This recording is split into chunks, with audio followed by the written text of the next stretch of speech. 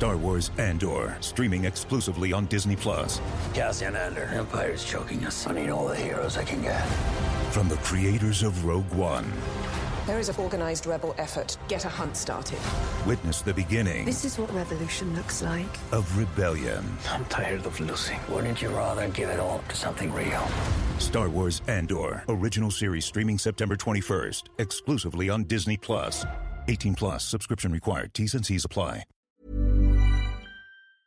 Oh, I love being a Black female director. And I really, love that. I really, really, really love the label. Love that. Because I think the label is important. Because I know like there was a lot of stuff like women directors and they're like, I just want to be a director. I totally get it. But for me, I'm like, I want to be a Black female director who makes all these kinds of movies. With thanks to Baileys, this is the Women's Prize for Fiction podcast, celebrating women's writing, sharing our creativity, our voices, and our perspectives, all while championing the very best fiction written by women around the world.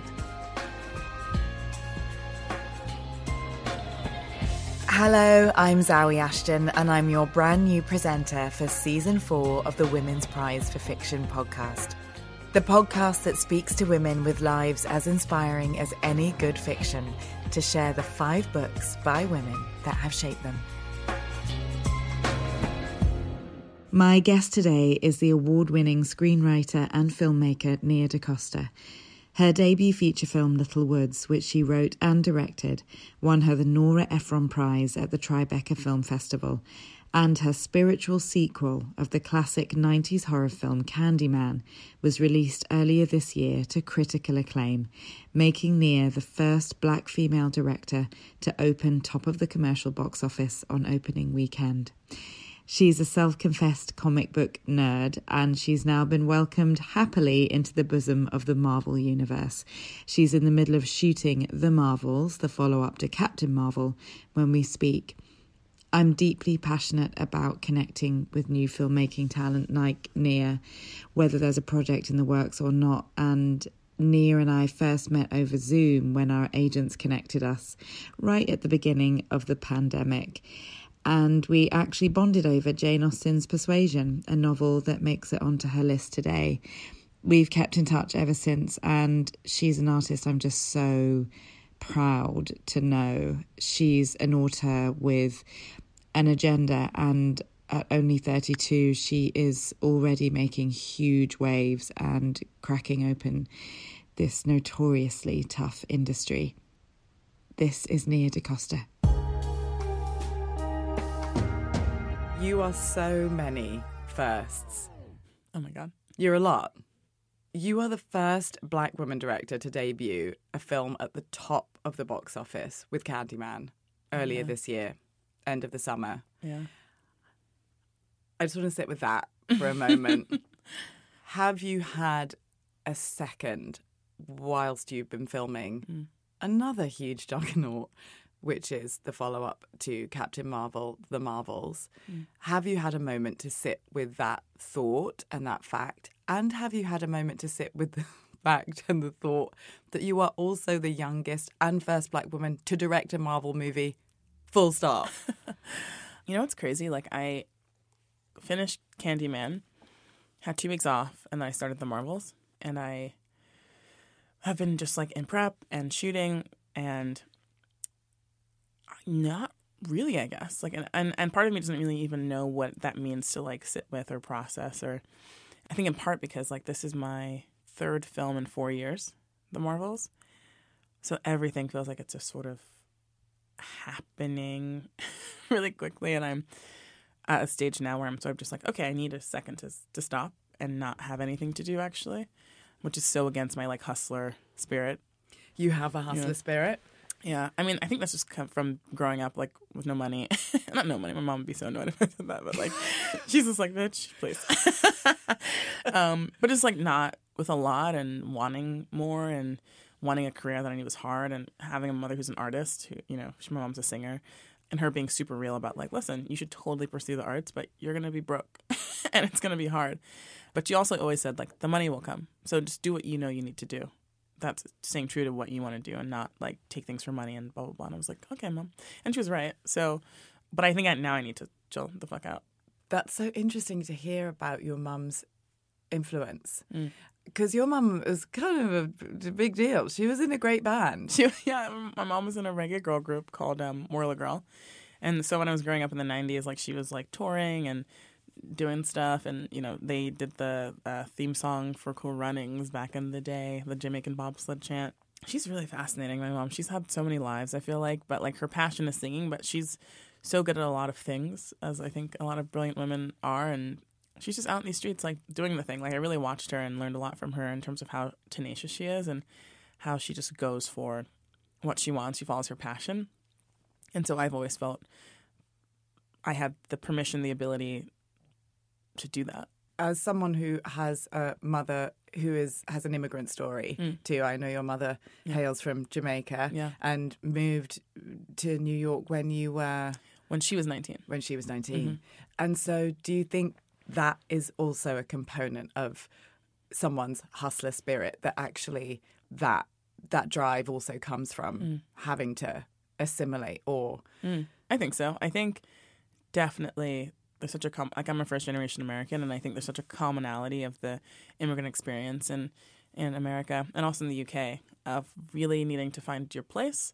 Like, you came here for a reason, and you came here to do something. And I think there's an activation in you. I don't know. Yeah. And I think that really spreads to your children as well. And I certainly, you know, my dad is from here, and he went to America when he was 13. And of course, that's like coming with his parents in a different energy. But, you know, still there's this energy of like, we're here to do something. We're here to create a life. We're here to do better, make better.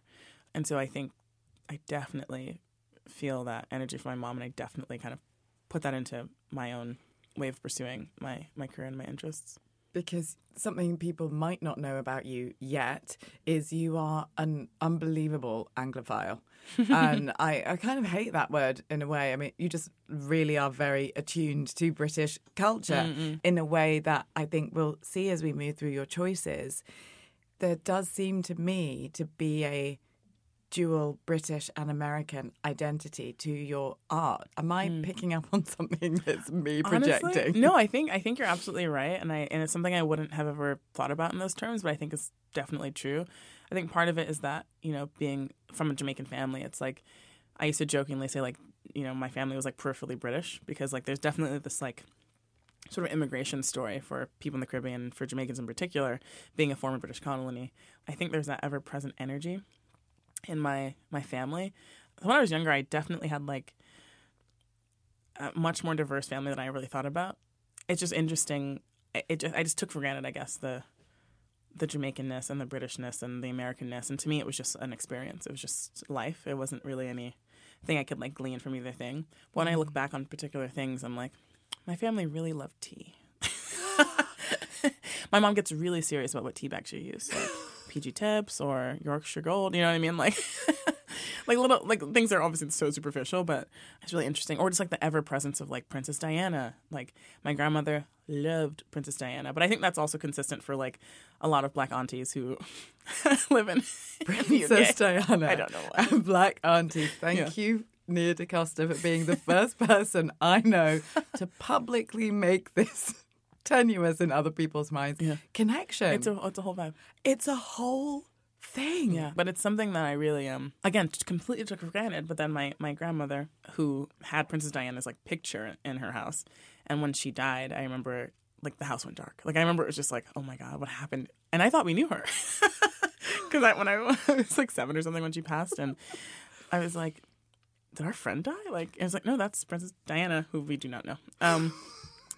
But I remember when Meghan Markle and Harry got married, and I was like, wow, I think my grandma would have been really into this whole thing, like this mixed-race Black woman and her favorite royal's favorite son. You know? Or not favorite son, but, you know, like the favorite son of her favorite royal marrying a mixed-race Black woman and having this Black-ass wedding. You know, like, God, that was a long way of saying, yes, there is an Anglo like influence to my work, the way I see the world, the way I move through it, I guess, as well. You have these incredible lineages, and you also grew up in probably one of the richest communities in New York City, which is Harlem. Mm-hmm. Yeah. I'm wondering how literature or story played a part in your life and in your formative life with all of these rich influences that you had in your blood and in your household. I was a voracious reader when I was a kid. Like, was escapism for me. Loved reading. Would read in the car if I didn't get car sick. I would actually even try. Like, I would always reading. And my mother, also lover of the English language, voracious reader. So I'd always very precociously be like grabbing the adult books off the shelves in my house. Then after my parents got divorced when I was 9, my mom, she was finishing college, and so she got her English degree. And I would just like grab her books. So like a couple of the books that like I mentioned today are like from things she was reading in college when I was like 11. Wow. I think it was hugely important for me in terms of my just development and also like my emotional escape from like, you know, divorced parents and various unpleasantness that just happens in life, you know. So it was hugely important to me. You also were a boarder at high school. What was that like as well? Did that sort of intensify the veracity of your reading or of your studying? You're literally one of the smartest women I've ever met. And sometimes you are like an encyclopedia to me. Oh, that's so interesting. That's very sweet of you. Very generous. Thank you. Boarding school was, I mean, I was always just like a fucking nerd. Like literally when I was younger, I'd be like, "Oh, a science textbook," you know, like what's wrong with me? But boarding school was a mix of like my parents got divorced, and my mom was hugely like into education. She knew how important that was for like, and again, it's like partially a Jamaican thing, partially an immigrant thing. It's like, how do you transcend where society wants you to be? As an immigrant, as a person of color, as a Black person, and for my mother, it was education. Period. End of story. And so my education was amazing, and I like some of my favorite books I've read in school and talked about in school, and I loved not just reading a book but also like peeling it back the layers and getting into it. Like As I Lay Dying by William Faulkner I read in ninth grade.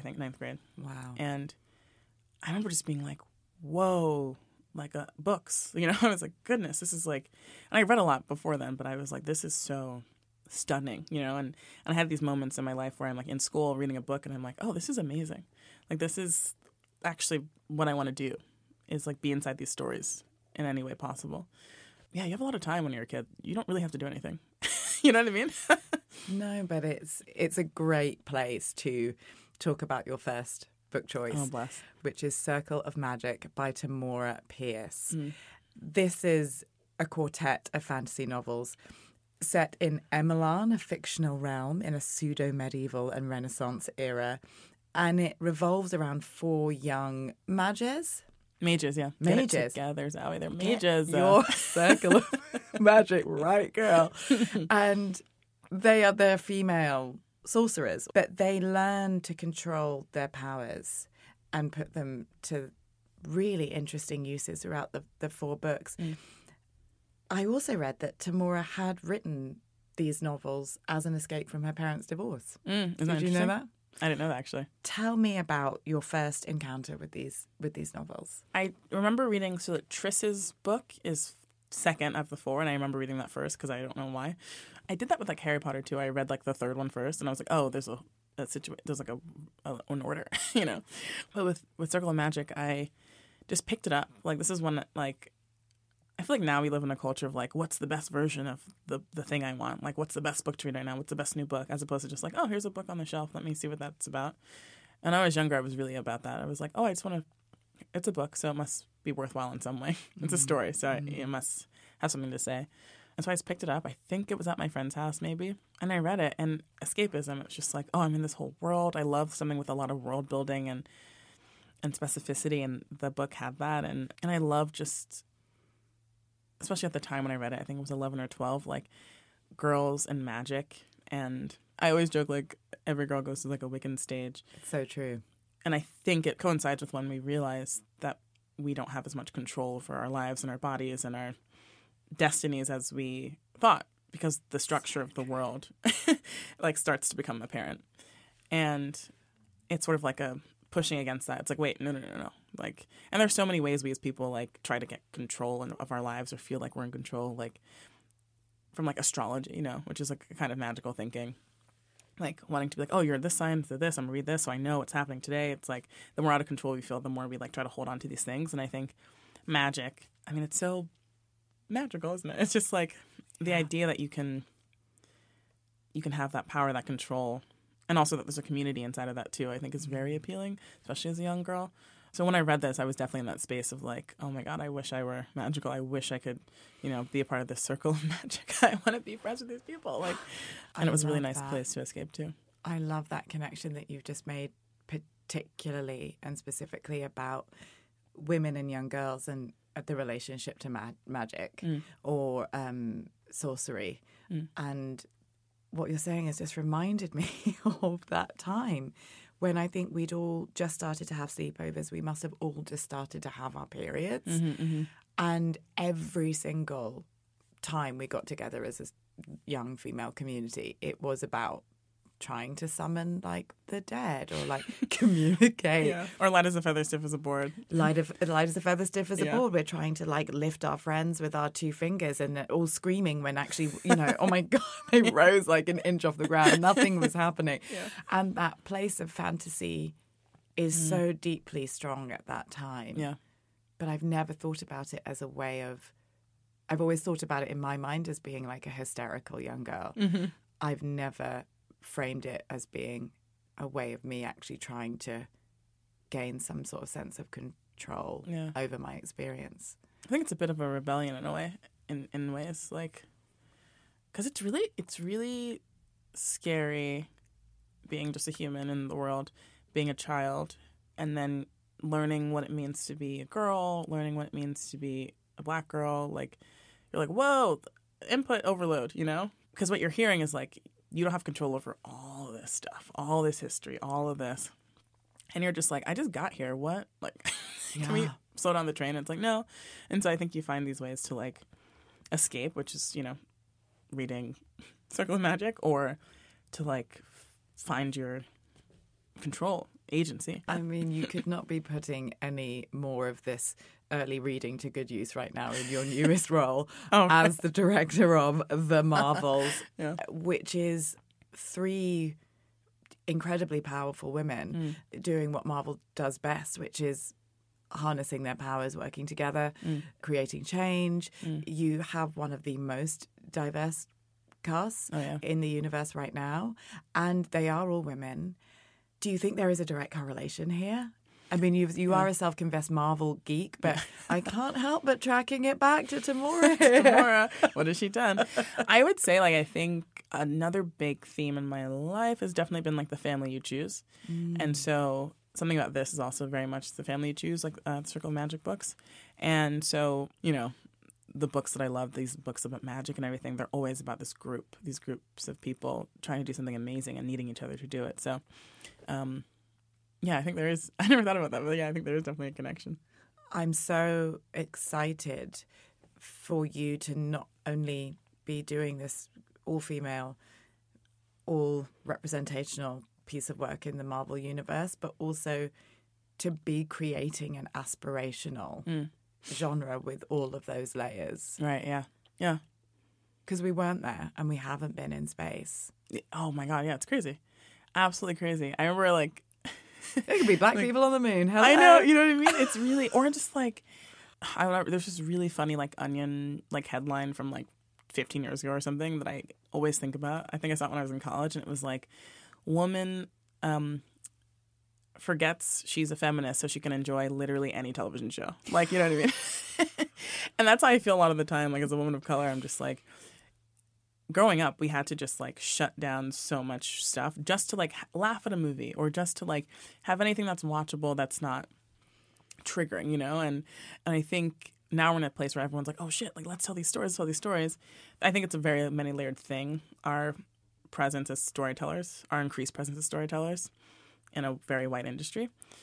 But there is something really fun and good and interesting and necessary about creating an aspirational space that's also really grounded in humanity. Because for me, like, the aspirational isn't necessarily what I think we does happen sometimes where it's like, okay, Black people rich and Black people this and, you know, or people of color doing this or women just as strong as the men, you know. It's more aspirational in the sense of like your full humanity is like going to be presented here. And that's what all we want from you, you know, like as opposed to like you need to be this representation of X or this role model. But more so like, let's see what the future looks like.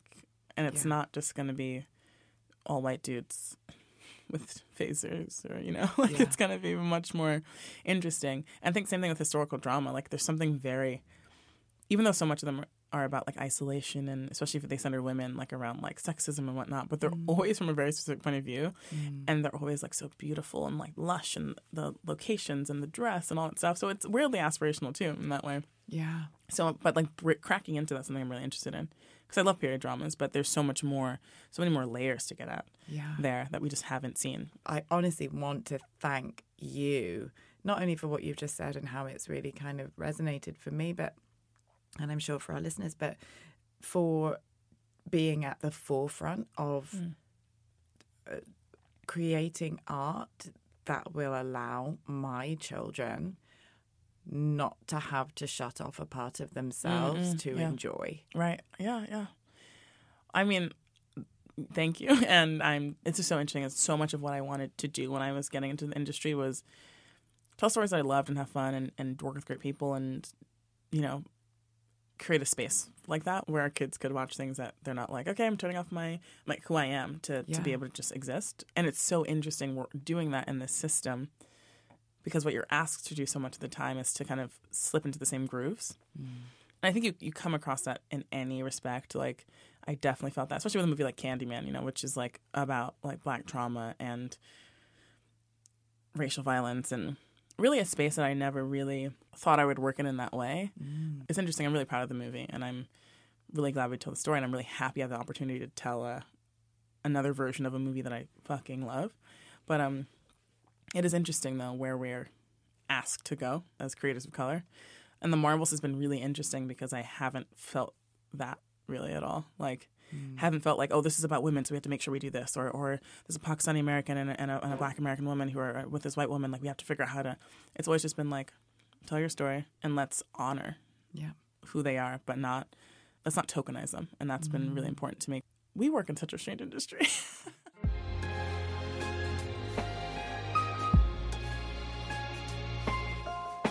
I think we should talk about someone else who's pretty great at the old descriptions and the details and the putting together of the words, and that is your second bookshelfy choice, which is Mrs. Dalloway by Virginia Woolf. Yeah. It's just such an excellent novel. We are following, for anyone who hasn't read it, the details of the day in the life of Clarissa Dalloway, a fictional high society woman in post-First World War England. It is one of Woolf's best-known novels.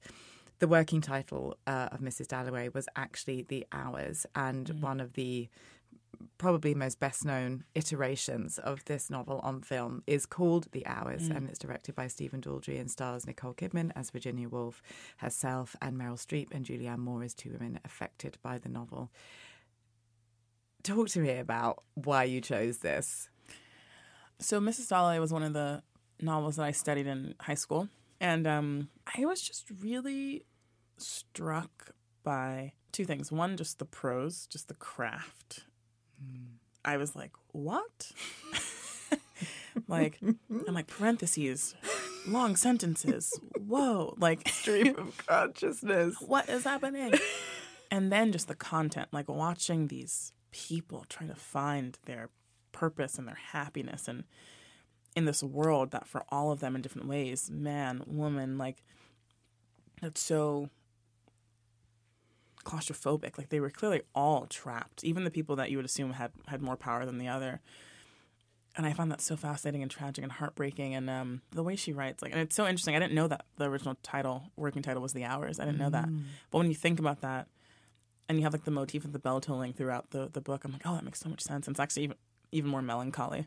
Yeah. Oh my God, my heart breaks again thinking about all those characters. But there was one bit of the novel that really stuck with me, one of the characters, who's this guy who's clearly is really unhappy. I think he's the guy married to Clarissa. I think, yeah, Clarissa's husband, who like knows that Clarissa's like, nah, I'm not really into you. And he's walking around, and even though he got what he wanted, right? He married this woman he wanted to marry. Clearly, he's not happy, and then he ends up like kind of following this random woman that he sees. I think she's like a beautiful young woman. Yeah. And the way he follows her is so not like, yeah, I'm trying to get that. But it was just sort of like a moment, this ephemeral moment. And he says, or he thinks to himself, happiness is this. Happiness is this, is this. Blew my 16 or 17-year-old mind. I was like, whoa. It's so interesting. This book I read in The New Yorker was a go-to for anxious readers in the early days of the pandemic and lockdown, because the famous opening of this novel, as you know, is Mrs. Dalloway said she would buy the flowers herself, right? And the characteristic way throughout the novel that Clarissa Dalloway basically makes everyday shopping a really high-stakes adventure was resonating highly Oh my God, with the lockdown reader. And of course, I was reminded as I was remembering the book and knowing we were going to talk about it today that it's set in 1923, 5 years on from the global influenza pandemic. And Clarissa Dalloway is a survivor. I also found out something about Virginia Woolf's life that makes so much sense of her writing now for me, which is her mother died of heart failure brought on by influenza in 1895, another epidemic. And it was her mother's death that brought on one of the first nervous breakdowns that Virginia Woolf had, which I just feel like is always present in her writing. Yeah. This mental health, ill health. The fragility. The betrayal of the body and the mind. I mean, you're a New Yorker. You must sense sometimes that there is this wonderful, busy metropolis around you, but actually sometimes just a sense of slight dread every day of something, imagined or real. I don't think I ever really engaged with that reality growing up. Like literally I grew up in the city and I love New York and it's amazing, but it's also like an impossible city. I don't think it's normal. I don't think we should be living like that, honestly. I love a city.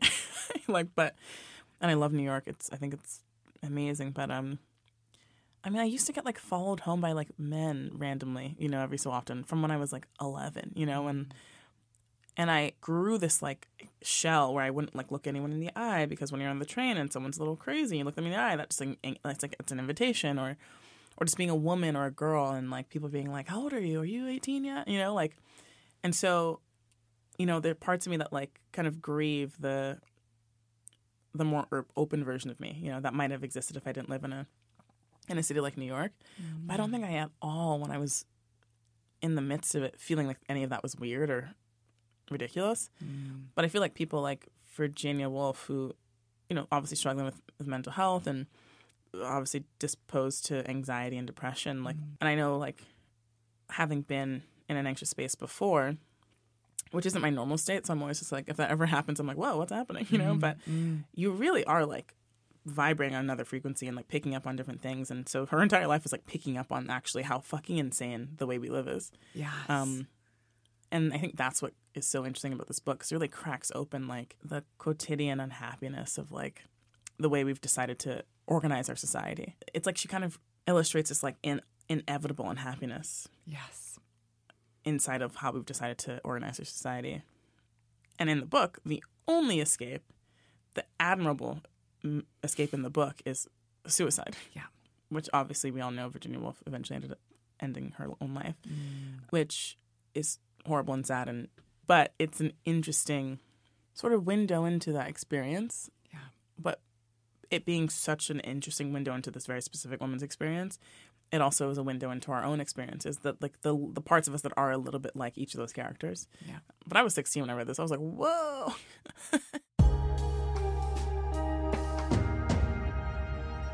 I would love to take that inevitable unhappiness and the strength and fragility of another brilliant heroine and segue into what was going to be your fourth, but I'm going to move it up because we're in this conversation.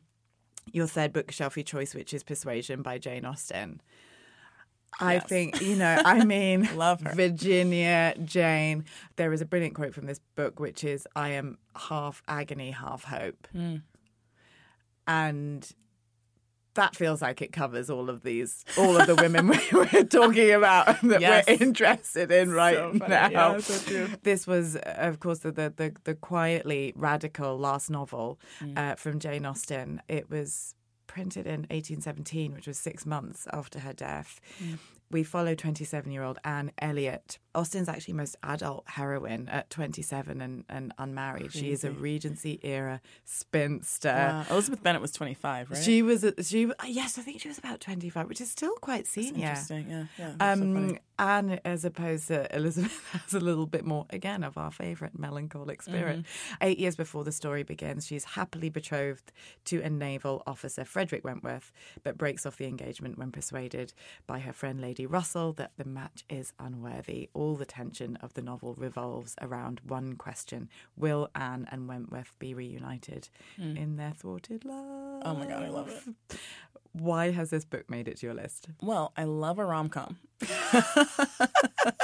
I genuinely love romantic comedies. Me too. I think I came into like rom-com love through Jane Austen, which is very strange. Like, again, my mother was reading Pride and Prejudice in college, and that was one of the books. And I was like, okay, I'll pick it up, I'll check it out, see what's going on here. And I was like, oh, this will they, won't they.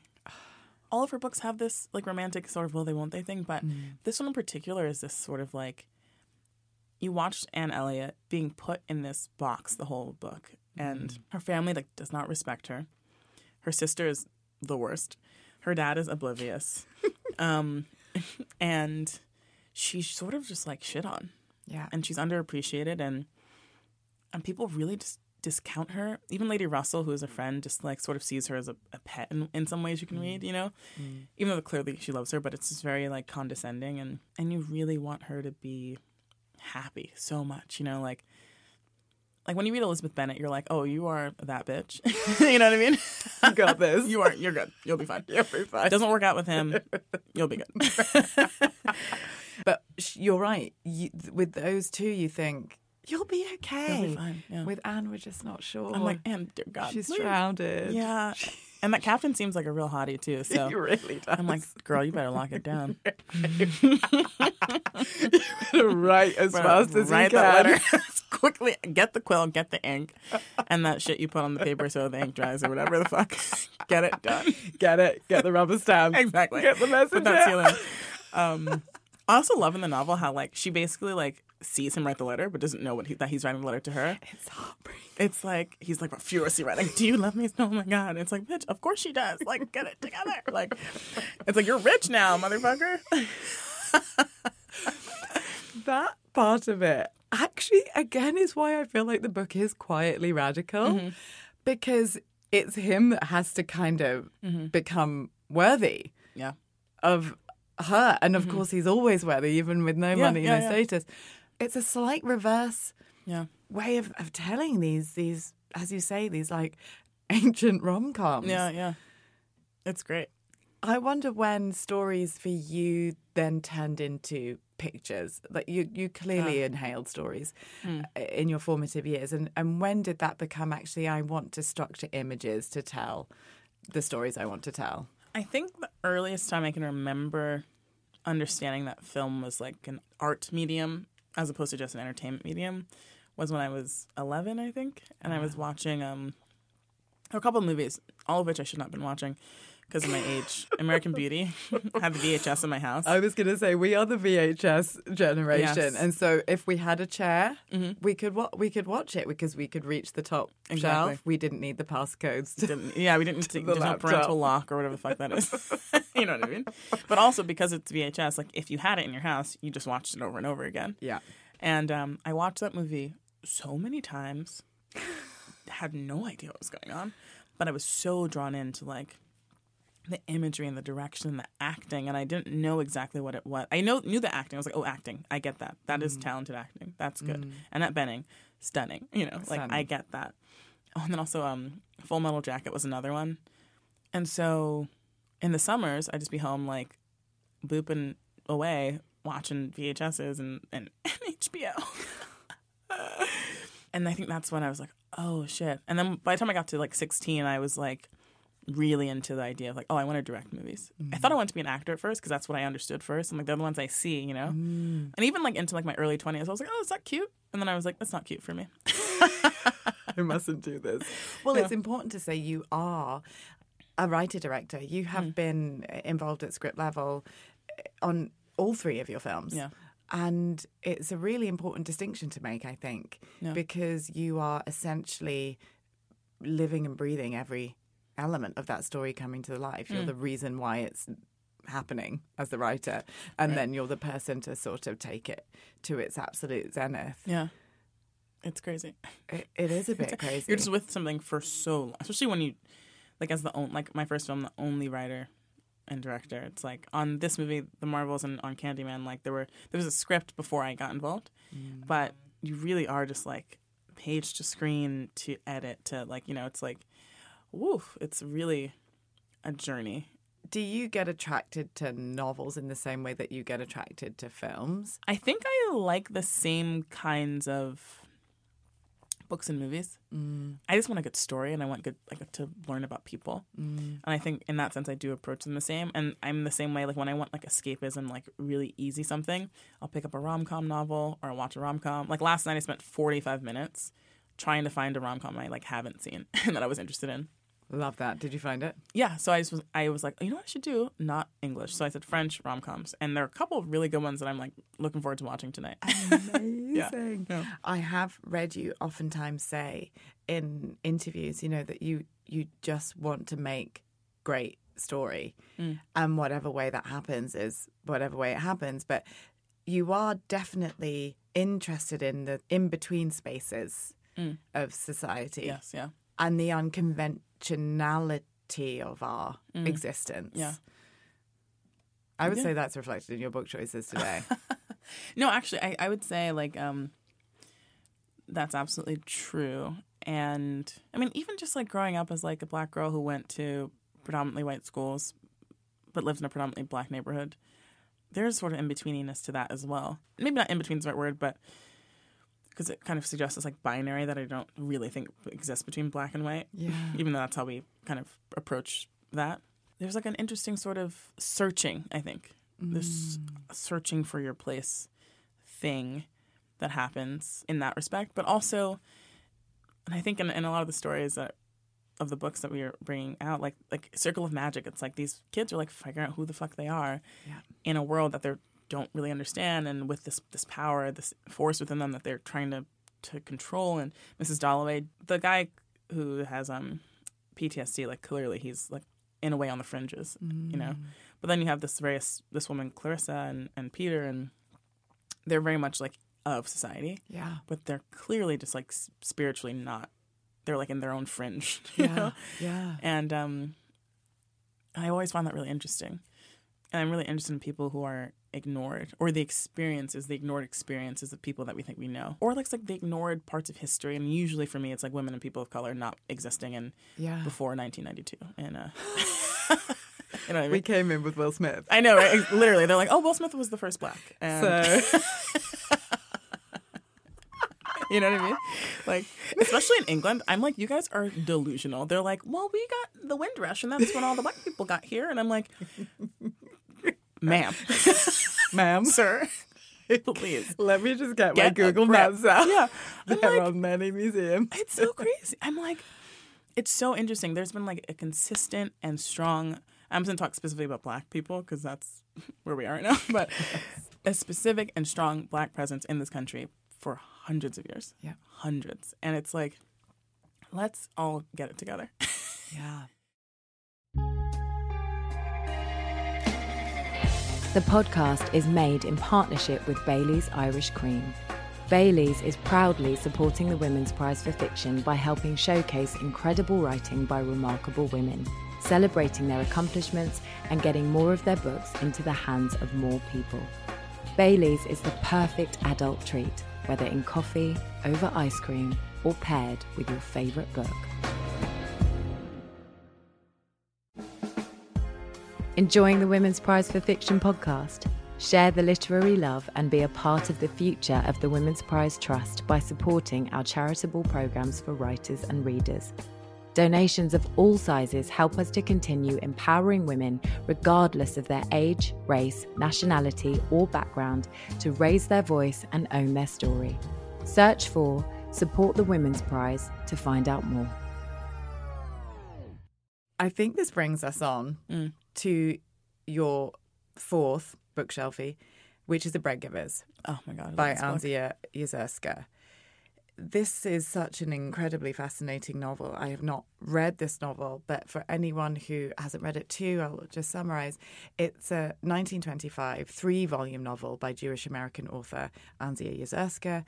It's the story of a young girl growing up in an immigrant Jewish household in the Lower East Side of New York City.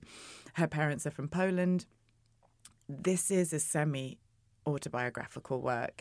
Anzia and her own family emigrated from Poland to the US and settled on the Lower East Side. It's an incredible insight into the meaning of liberation for immigrants and particularly Jewish immigrant women. Yeah. What did you particularly love about this book? So this is another book that my mother was reading in college. Your mum needs to come on the podcast. What is your mother's name? Love that. Charmaine. Charmaine. Yeah. Come to Bookshelfie anytime. And also, like, why aren't there awards for people like your mum, you know? Yeah. Can we just have one year where the Oscars are actually just given to people like your mum? Yes, I would love that. I would love that too. I think they should. I had a very rich bookshelf growing up. I never really started buying books until I moved out of my mom's house, you know? Like, because I just always had access to, like, the best. At least what I had access to was great. But this was a book that I just picked up one day, and I was like, oh, Mom, what's this? She's like, oh, it's a book I read last semester. And I was like, oh, cool. Started reading it, and immediately drawn into this story of this girl who's just suffocated by her father. And she has 3 older sisters, and her mother at the beginning of the novel is still alive. And the tyranny of this patriarch is it's terrible. And for me, what really like fucked me up was like you watch this whole story. So her older sisters get married or want to get married for love. They fall in love. Her dad's like, fuck that. You're going to marry these people who are going to make sure that I can have money. So they're all unhappy in their marriages. She is like, I refuse. Eventually frees herself from her father, falls in love with a guy who happens to also be Jewish. It's super cute. They're like, oh, our families are kind of from the same place.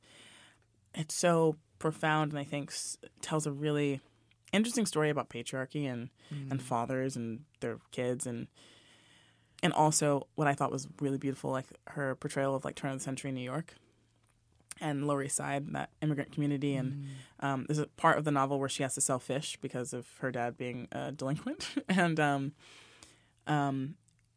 it was like, again, a part of New York history that I wasn't familiar with until I read the book. And I was like, oh, this is fascinating. And it just broke my heart, that novel. Oh my God. And it always really left an impact on me. It was something I was like, oh, should I make this into a movie? You absolutely should make it into a movie. But it's a really great story, and I think an underrated novel as well. I wonder if there's something about this this story of like liberating yourself from the past as the generation that are supposed to take things on forward that resonates for you, because even reading about this book, it resonated for me. Yeah. We've talked a couple of times on this show about how refreshing it is that we're finally having conversations about inherited trauma and epigenetics, and actually sometimes the boundaries, because we're using this word now, right? Boundaries, even when it comes to family members, which is, again, mind-blowing to me, that sometimes the boundaries you need to put down to protect yourself in the present day, unfortunately, do involve cutting off elements of your past or 100%, your family line that are not going to serve the present. 100%. Does something resonate with you in that space? Oh, goodness, yeah, absolutely. I think I find it really interesting now, the conversations around boundaries, especially as it relates to your family, because I have friends who have family members' parents who are just so toxic. And it's like the hardest thing in the world for them, obviously, to just say, actually, no. Or I watch them sort of try to find like an in-between. And it's really fascinating, this generational difference between like ourselves and our parents' generation and how we each deal with trauma in the past and with each other and the expectations we have of each other as parent and child, and where those lines get crossed. And now that everyone's adults, it's like, you know, it's very interesting. And like I've had my own reckoning with that too, with my upbringing and again, why I love my mother so much, that I've been like, Mom, like this is how I felt about this and the things that have happened and who it's made me. And she's like the most wonderful, receptive, like, cool, let's talk more about it. And it's been like the most wonderful thing, because I have friends who like have attempted that, and it's just been like shut down. And I think especially with this like character in this novel, it's like sometimes you just have to like say goodbye. Yeah. But as evidence in this novel, sometimes if you do, it's not always a goodbye. It's not always a like she's kind of trapped by this man. Yeah. End of the novel, she's literally freed herself. She's like found this person she loves. She's married. She's like has her own job. She's doing something she enjoys. And then it's like also her entire life is dealt with dealing with him. Even when she's like, I'm not going to deal with it. It's like people saying you should do this, you should do this, you should do that. Like it's just, oh my God, it's really modern in that way. Or maybe not modern. It's just maybe perennial. That experience is perennial. Absolutely. And actually doesn't feel like it falls far from the Tree of Austin, actually.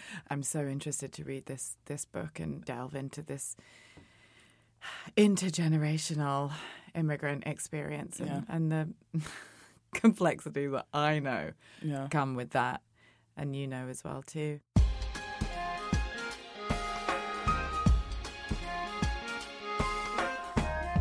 I have to move on.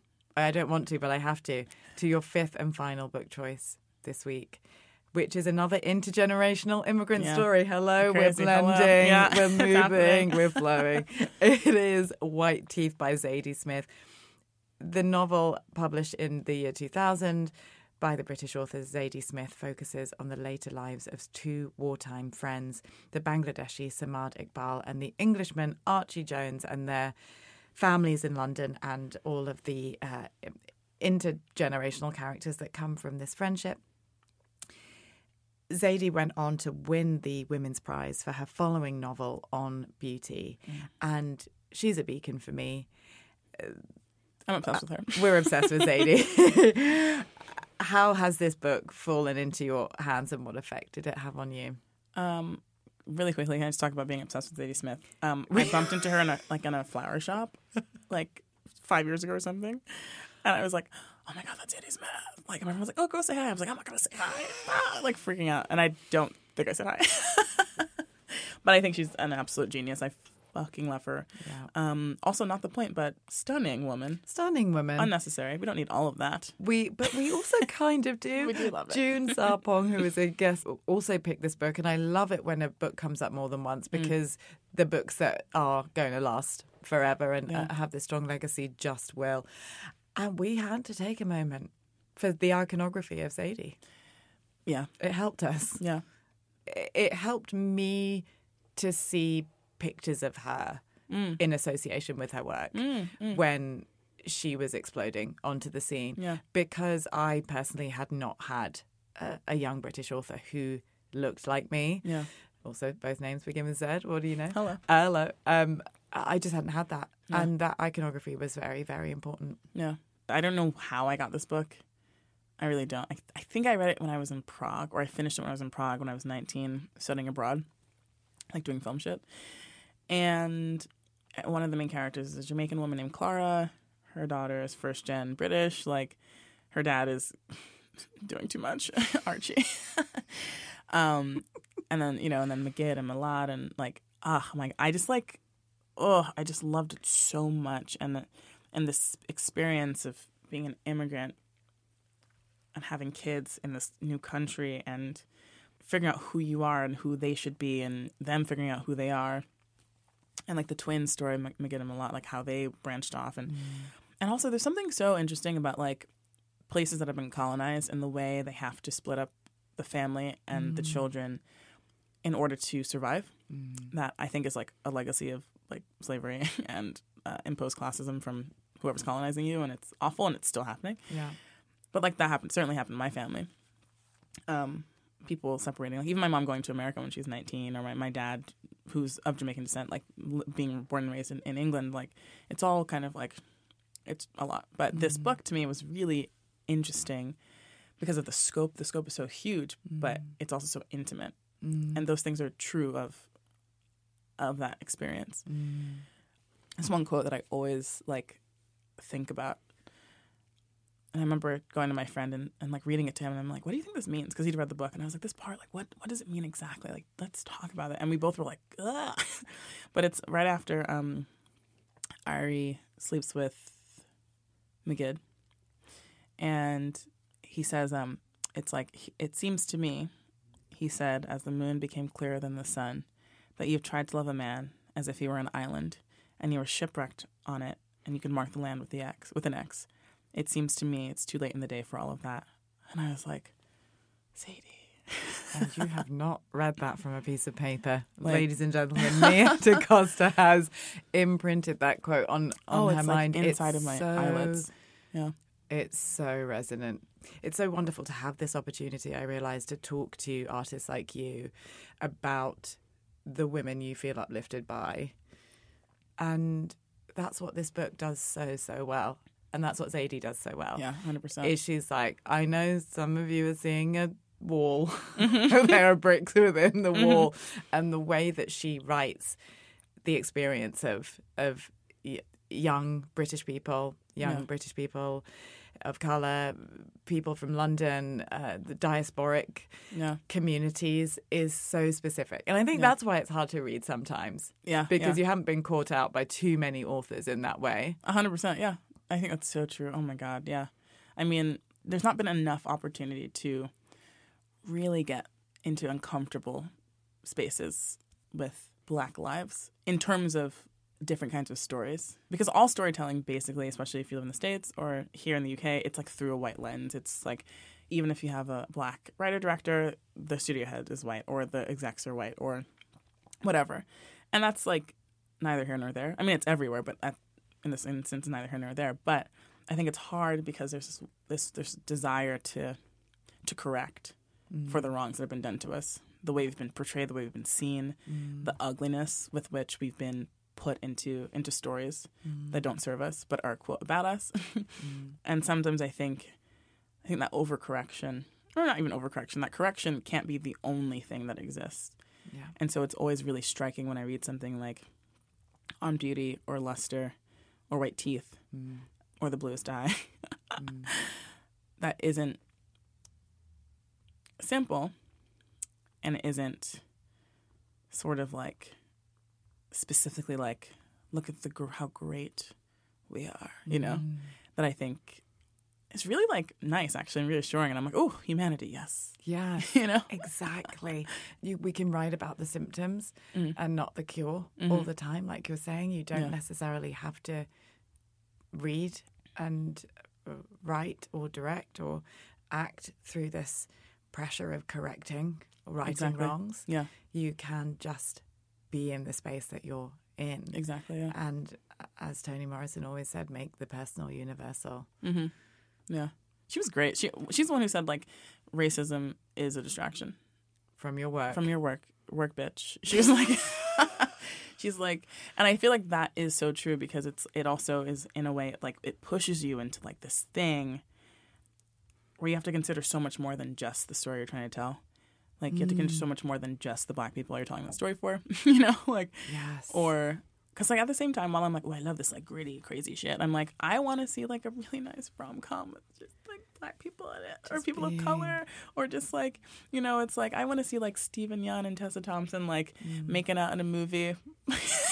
I know, full stop. That's just a personal even mine. This is a personal thing for all of us. But you know what I mean? It's like, I want to see, like, I want to see the version of that is, like, just the life that we know as people in the circles we run in, like, live in life in whatever city. Like, I also want to see, like, aspirational views of Black people and people of color, but I don't want that to be the only thing that we now are allowed to do. Allowed being, like, the operative word, because I feel like there is sort of, like, I think they'd call it the trend, but I think when you're a person of color, the trend is can be limiting to like what they are allowing you to put into the world. Precisely, Nia. And do you want to be just a director rather than a black female director? Is there something in the experience of sometimes having to be like a spokesperson or a pundit and do the work that you find invigorating or exhausting? Oh, I love being a black female director, and I love that. I really, really, really love the label. Love that because I think the label is important, and I think because I know like there was a lot of stuff like women directors, and they're like, I just want to be a director, and I'm like, that's super cute, but that's never gonna happen. Like never. And I think it's so lovely, but I respect the like. I know what they're saying, and I know like women who say that, and directors of color who say that. Who're just like, I just want to be a director. I totally get it, but for me, I'm like, I want to be a black female director who makes all these kinds of movies. Yeah, not just a director who happened to wander into wherever and direct a movie with no context, and which is a very new crit way of looking at it. And again, it's fine, but for me, I find it most enriching to be like, black female director who is doing XYZ. I think it's important that they go together. Yeah. Not necessarily in terms of like, that's how it's going to help you read the work, because I don't think that is always helpful. But just that like, if you're on the wiki page and you're, just wondering who made what, and well, absolutely. I think it's nice. Yeah. Well, to bring it back to this choice of Zadie as an author, her on the inside of the book made me buy that book. And you on the DVD? No. You the back of the DVD smiling. Smiling? What age am I? Like 1,000. Me on but the like Laserdisc. your face and the art together is as important for me, and I'm so glad to hear you say that it's important to you too, because I think it's extremely necessary to ask those questions, because sometimes we're in positions where we're being interviewed and the questions are just about our experiences of our gender and our race. And it's like, you guys and you're like, guys, you just asked me about the work for a sec. Yeah. It's not up to me to change the world. It's the gatekeepers. Yeah. But I'm so happy that you're happy to be an icon in that way too. Oh, well, I don't know if I need to be an icon, but I know what you mean. I know, but I totally feel what you mean, because I think I remember Barry Jenkins talking about Moonlight, and he was like, listen, I'm so glad that like people love this movie and talking about this movie, but I would have loved people to ask me more about the craft of making the movie. And that movie is beautiful and has craft, and as opposed to just being like, you're black, your mom was addicted to crack, like, gay men, gay black men, like and I was like, yeah, man, like, we're not just here to serve an external media sort of fed need to be in conversation with things that are outside of just the work, I guess. And it would be nice to also talk about, why did you choose that color? Tell me about your lensing. How do you choose glass? What was your collaboration like with James Black? So you know what I mean? And I totally felt that when he said that, because he's someone I think who is very proud to be like a black director and to tell black stories, like clearly from his work. You can see that. But he's also like, yo, I'm an artist, and talk to me like an artist as well. So anyway. I could sit with you all year. Yeah. To wrap, we'll have to ask you the very difficult question that I ask everyone, which is to choose one book from the list to take with you into your groundbreaking future. Oh, my gosh. Which one would it be and why? We had Circle of Magic, definitely not Mrs. Dalloway. I don't have time for that stress all the time. It'd be somewhere between Persuasion and White Teeth. I think Persuasion because it has a happy ending. But so I guess in a way you can say White Teeth does too, but Persuasion is very cute. I love Persuasion for you.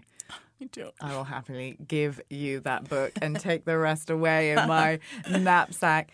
Thank you so much, Nia, for joining us. You are so busy and your time is so precious, and the work that you're doing is genuinely needle moving.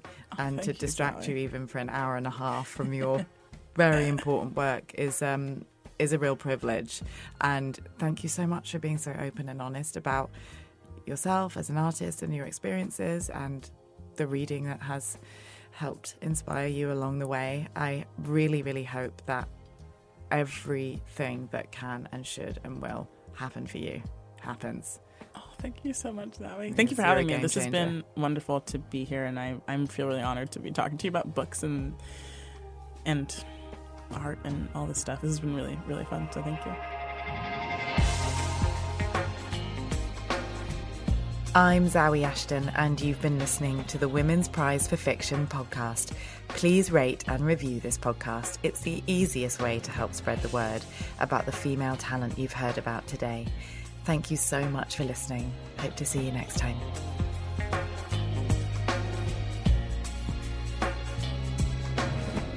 You've been listening to the Women's Prize for Fiction podcast, brought to you by Baileys and produced by Birdline Media.